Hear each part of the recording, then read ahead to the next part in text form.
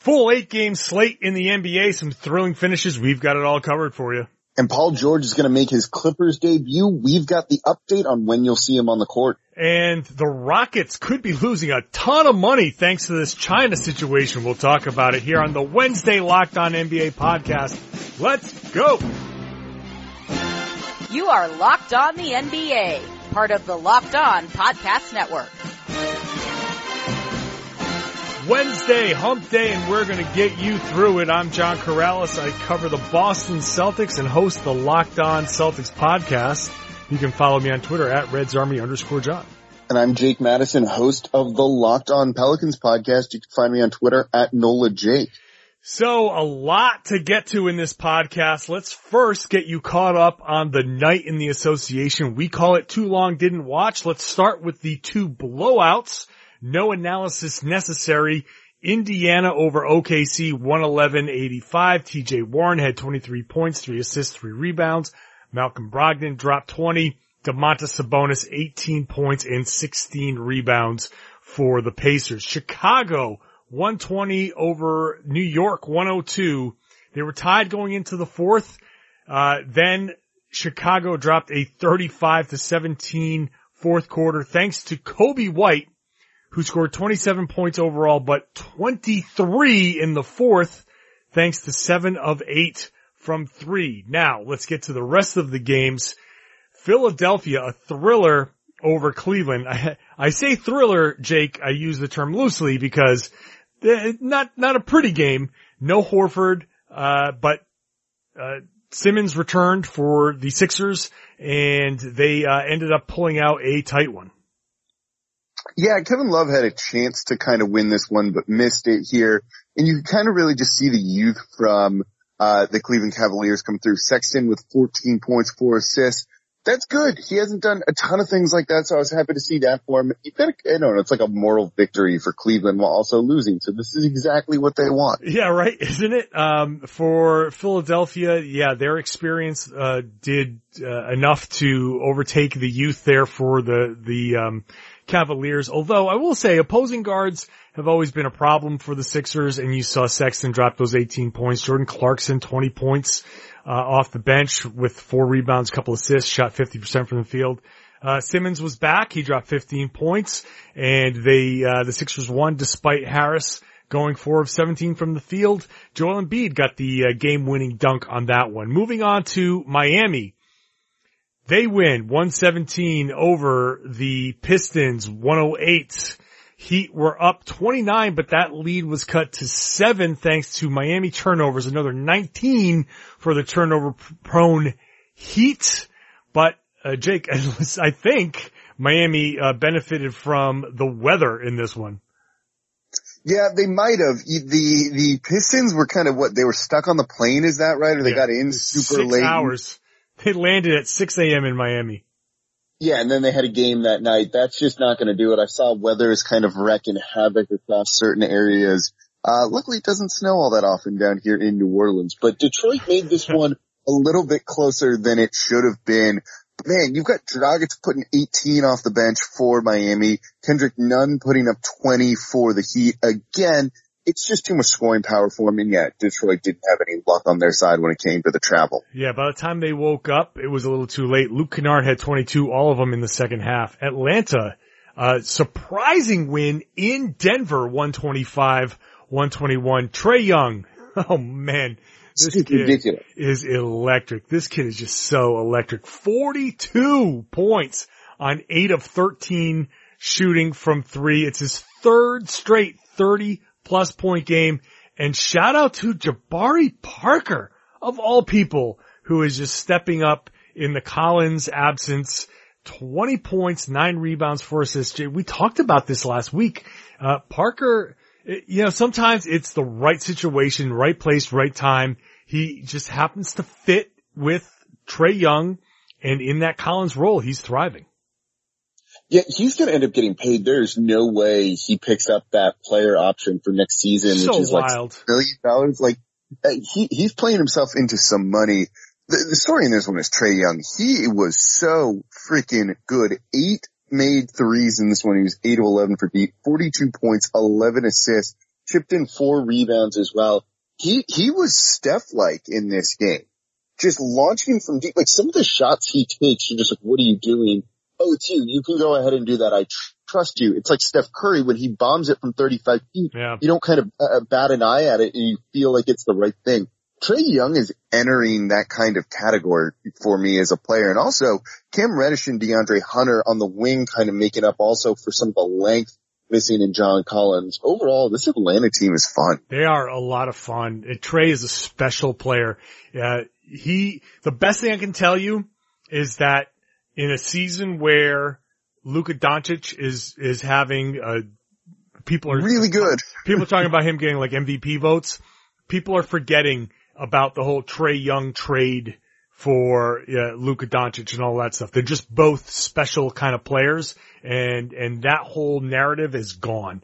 So that's the best thing I can say about him. Jokic, by the way, for Denver, shot 1 of 8 from 3, even though he dropped 20 points, 7 assists, 4 rebounds.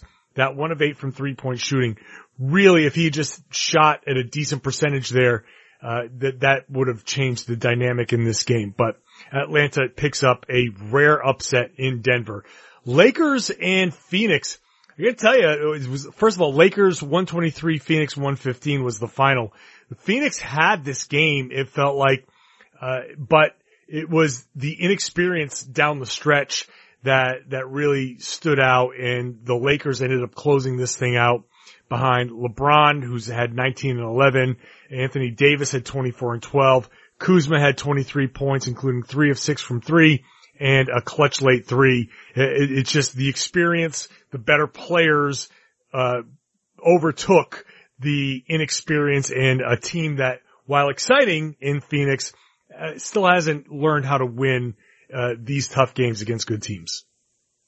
That's exactly it. In the fourth quarter, you saw LeBron manage to get a switch and get Devin Booker defending him, which is not how Phoenix wants to try and win that game. And I think it happened on 4 or 5 straight possessions. And LeBron was able to take advantage from that. That's a big deal. That's definitely experience versus youth in this one. And that really kind of led them to the victory. But oh my God, this Suns team, even still, they're impressive. I don't watch the Suns in depth all that often, but I watched this game. Aaron Baines looks like the best damn player in the NBA. Oh my God. It's wild what that addition has done from them. That dude is so comfortable spacing the court, but doesn't really have, like a traditional 3-point range, I guess, but he does now. And this was really fun to see and watch them play. Multiple ball handlers, guys who can shoot, and a dude in Devin Booker that can go out and light it up. I don't want to call them like for real, but they're not far off from that, are they? They're not. They're fun. Like they are, I think, finally making sense as a team. Look, they've tweaked some things. The coaching is working. They've simplified some things. I think Aaron Baines kind of ties a lot of this together. I can speak on Aaron Baines from a Boston perspective. I've seen it firsthand. He is a tremendous defender. I mean, that guy understands coverages, and having a guy like that calling out defenses can just put guys in the right position. And a guy like Devin Booker, who will try now with a guy like Baines behind him, telling him kind of where to go and what to watch for, that changes the dynamic there a lot. Plus, I remember Baines hitting threes a few years ago in a series against the Sixers when he all of a sudden out of nowhere just started hitting threes, and he kind of hasn't stopped. He's doing it all. His passing, there were a few backdoor cuts that Baines hit Booker on, especially late. They were killing the Lakers for a while with all of that, and that's because he doesn't stand traditionally below the basket and has range. And it just opens up that offense for like baseline cut after baseline cut all over the place. Yeah. I mean, Baines is really, and he avoided a serious injury. He had a very bad fall, but luckily he fell kind of like the right way. He could have gotten seriously hurt, but he's fine. Baines ties it all together, I think, in Phoenix. They're going to be a lot of fun to watch. Utah over Brooklyn, 119-114. The Jazz were on a back-to-back. Gobert had a couple of go-ahead buckets in the last minute and a half. Donovan Mitchell, 30 points on the night, taking advantage of a Brooklyn team that seems still to be kind of figuring itself out. Yeah, you know what? They were down 15, I think, at a halftime and managed to kind of storm back, kind of got that poor shooting form, corrected for them a little bit. And Brooklyn, you know, despite getting a big game from Spencer Dinwiddie off the bench, 21 points from him, DeAndre Jordan too with 15 points, 17 rebounds. It just wasn't quite enough. They're kind of a little bit almost like not quite identity-less, but they're still figuring each other out. 17 turnovers to Utah's 11 also isn't really going to do it for you, and those empty possessions really hurt them in this game. But there's talent there, and if they can put it all together, they should be pretty formidable. Yeah, sure. But Kyrie Irving, 30 shots to score 27 points, including 2 of 12 from 3. That's his overall stat line in the box score looked good until you look at the shooting numbers. He's having a decent season, but I'll leave that alone as the Boston guy here.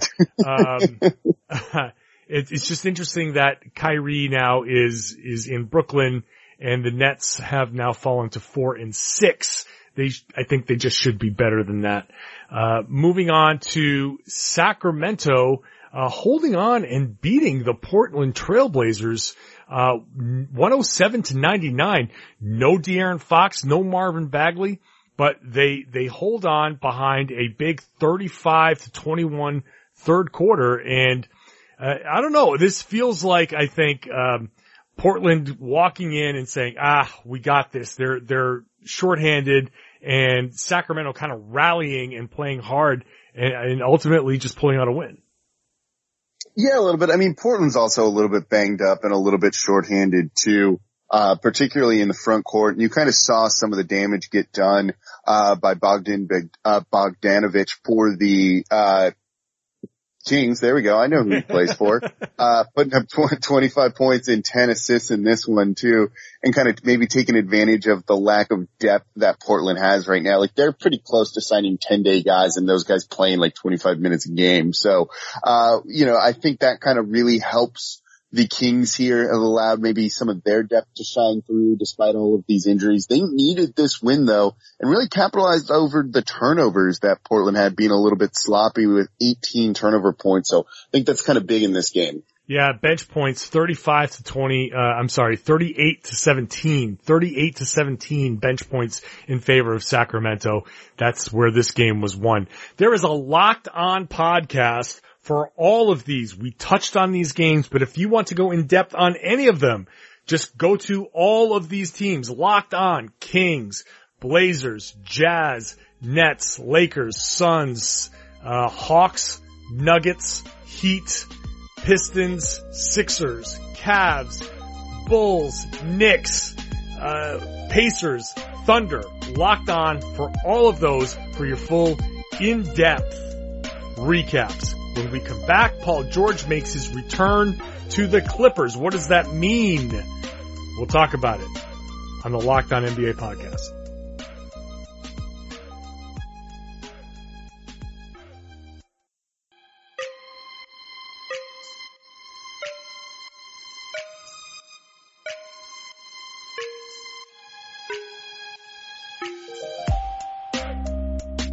Paul George is going to make his return to the NBA after a pair of shoulder procedures.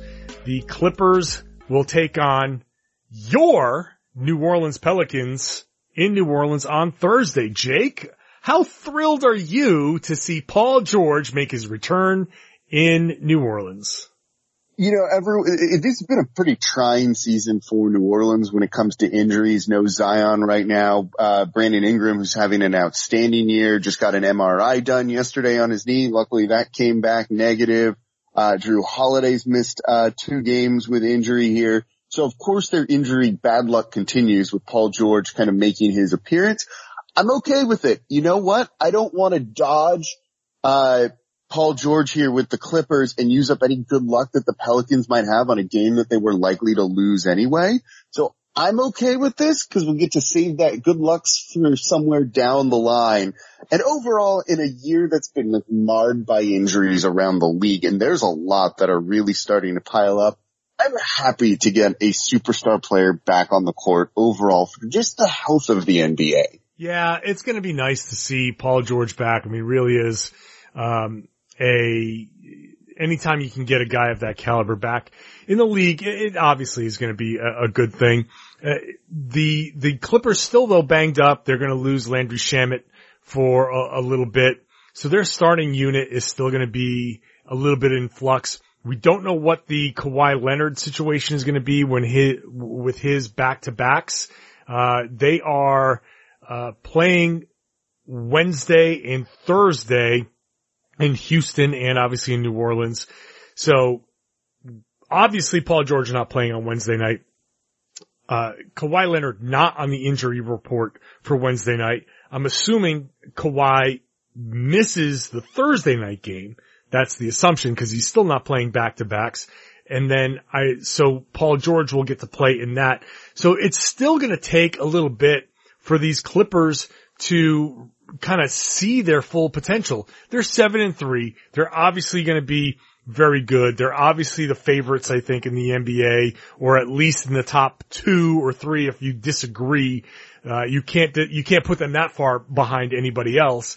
But the next kind of week, 2 weeks, but when you factor in Shamet and how important his shooting is, and when you factor in the kind of reacclimation of Paul George, it's going to be interesting to see how the Clippers kind of navigate that time. They have to play the Hawks. They have to play the Celtics. They have to play the Rockets. They play some good teams in that stretch. And you wonder if in a tight Western Conference, Jake, losses even in November when you say, this doesn't matter, these losses will matter. No, absolutely. I think in the Western Conference this year, every loss matters, whether it's for playoff seeding or just to simply get in and out. And so kind of shuffling things around is going to make things a little bit more difficult on them, obviously, but adding a guy like Paul George is only going to help them. Their offense at times hasn't looked great. They're not the best 3-point shooting team this year. This is a guy who's a career 38% 3-point shooter, something right around there. So he's going to help you with that. Yes, you're losing Shamet, but you can probably move Paul George from the 2, 3, or 4, depending on wherever you need him to be in that starting lineup. And it gives you the opportunity to go super big or super small too, potentially as well. So I think it gives them a little bit more versatility, and then defensively, he's going to help them too. But yeah, there's still so many unknowns with this too, where is he going to be playing, like you said, on the second night of back-to-backs when you don't have Kawhi Leonard doing it, or are they just basically throwing those games and going to just let these two guys play together? It's going to be really interesting to see kind of how they manage this going forward. Do you think they're in a bit of a Warriors of years past situation where they just don't care and they just want to get into the playoffs and they know they'll maybe be the favorite once they get in, even if it is like a 3rd or 4th seed? I mean, I think if they can avoid falling too far down, obviously, like, they probably don't care that much, but they obviously don't want to slip into, if you just look at the standings for now, let's just pretend that the standings right now hold, except for the Clippers and the Nuggets swap places. So the Clippers are 4th, the Nuggets are 5th. I'm getting tiebreakers there. What if the Clippers fall to 5th in this kind of weirdness and have to go to Denver, and Denver gets home court? You want to avoid something like that. Yeah, you don't want that.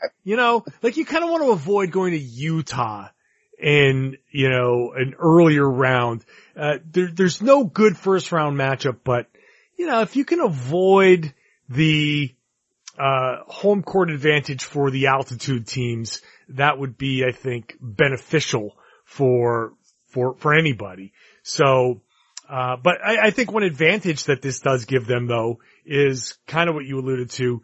If you're going to not play both of these guys on back-to-backs, Kawhi and Paul George, well, now you can stagger it and say, well, Paul George is going to play the front end of back-to-backs, and Kawhi is going to play the back end of back-to-backs, and you have one of your stars out there, and you're so deep, and if, once Shamet comes back from his ankle sprain, then you have a little bit more of a full team, and you kind of make up for the load management, or whatever they're calling it now, by staggering these two guys, and maybe you can, I guess, get past and maybe win a couple of these games that you might have punted before. Yeah, certainly. I can't tell which way they're going to go with this, and maybe it also just depends on opponent too, if there's maybe a need to play both these guys in the same game versus staggering them. And again, that's good flexibility to have if you're this Clippers team, and I think it's just get everyone kind of healthy for the final quarter of the year and make that run where you can generate some continuity, because we've seen that's kind of important at times, and maybe something that kind of gets forgotten about in the player shuffling area here of the NBA. So they have a lot of different ways they can go with this. They've got a lot of different lineups they can throw out there, but certainly adding Paul George back into the mix fixes some of the problems that they've had, which haven't been that many, to be honest. No, not many at all. Locked On Clippers is going to have a ton more on the Paul George situation. When we return, we're going to go to Houston and the China situation that no one's talking about anymore. It's time to talk about it again, and how much money the Rockets and maybe James Harden could be losing when we return here on the Locked On NBA podcast.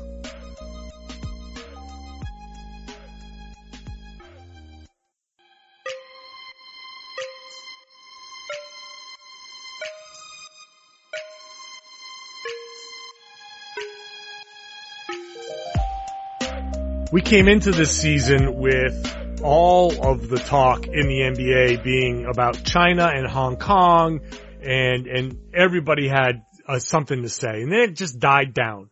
Basketball returned, everybody had another storyline, and then ESPN and Kevin Arnovitz posted a story on Tuesday entitled "Inside the NBA: Silent Tensions Surrounding Daryl Morey." It's extensive. There's a lot to unpack. We only have a few minutes here to kind of get into it. So obviously the Locked On Rockets podcast will get into this much more deeply, but really the biggest part of this that affects the league is the money that is potentially being lost.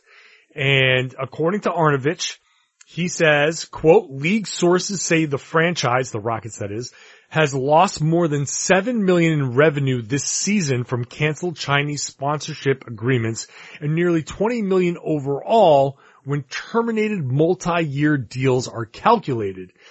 Then he adds that James Harden has the potential to lose an endorsement agreement with a bank credit card in China.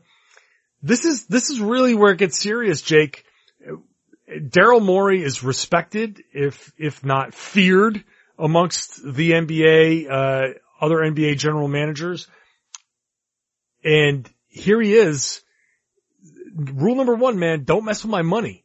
And he's messing with people's money. This brings his job security back to the forefront. And this really raises some serious questions about the future of the NBA and how they relate to China. Yeah, this story is very focused on Daryl Morey, but as I read this, my immediate reaction is just, whoa, there's a lot to unpack from all of this. And again, it's just one of those things like tree branches just going out that touch on so many different things. The biggest line that's jumped out to me wasn't as much about how he definitely seems disliked by other GMs, and that's a point that's made like a couple of times in there, and I don't know if it's to paint him in a more sympathetic light.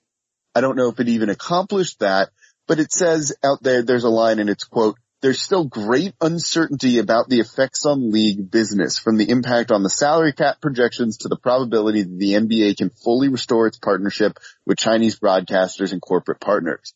There's still great uncertainty about the effects on league business." That's scary, man. These NBA teams are projecting the salary cap to almost the penny and planning out years of what their cap situation is going to look like. Movement in either direction can kind of have big ramifications with that, particularly on the downside of it. And they're still not certain if this is going to affect that or not. Does this impact teams that are maybe looking to add a little bit of salary at the trade deadline this year? And maybe they don't, because if the salary cap drops and you still have those guys on your books in future years, you might be in the luxury tax, or you might have to make cost cutting moves otherwise. this could affect, again, the actual play on the court this year, despite, everything we haven't heard about this. So this article is kind of very illuminating to me about that I'm going to be curious to see what the very real impacts are this year. Well, I think there's a lot of money that could be lost. Yeah. And they're losing it right now.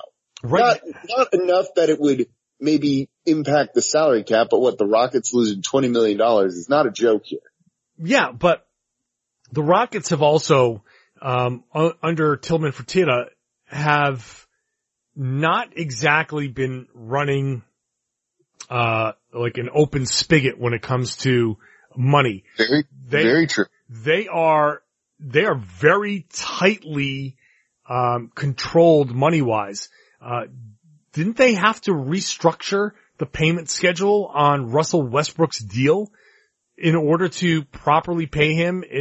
They are kind of, I don't want to say, in trouble, but it's not great. This is where I would tweet the gift. Not great, Bob. This is, not a great situation for the Rockets as far as losing millions of dollars. It takes away from their ability to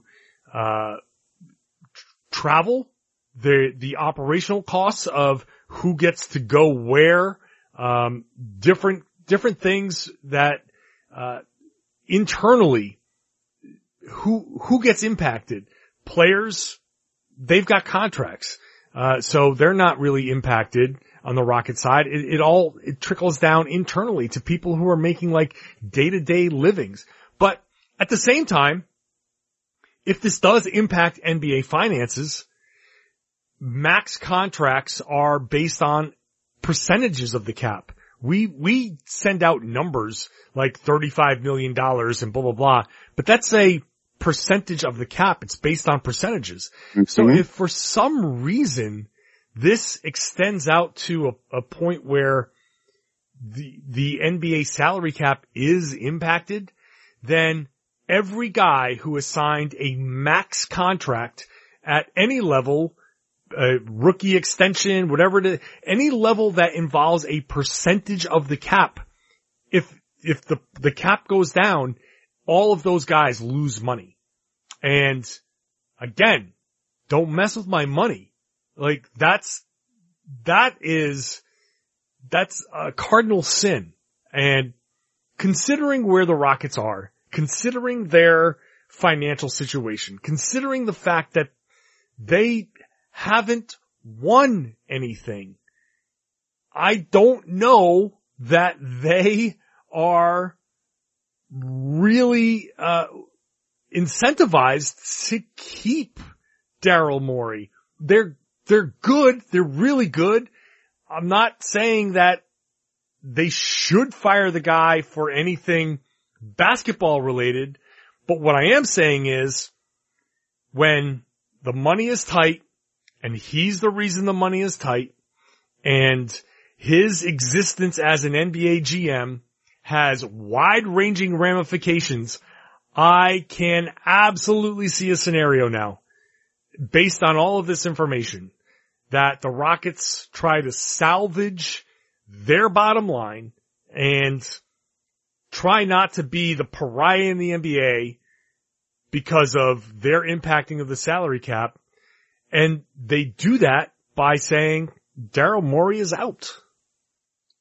I mean, that's probably the way to do it. Certainly, I don't think it would be for anything on court related. I'm a pretty big Daryl Morey guy, so maybe I'm a little biased in this.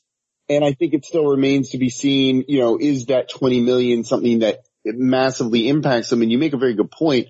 It seemed like they were kind of cutting some of the staff in there, really trying to lower some costs and not operating like they had been in the past.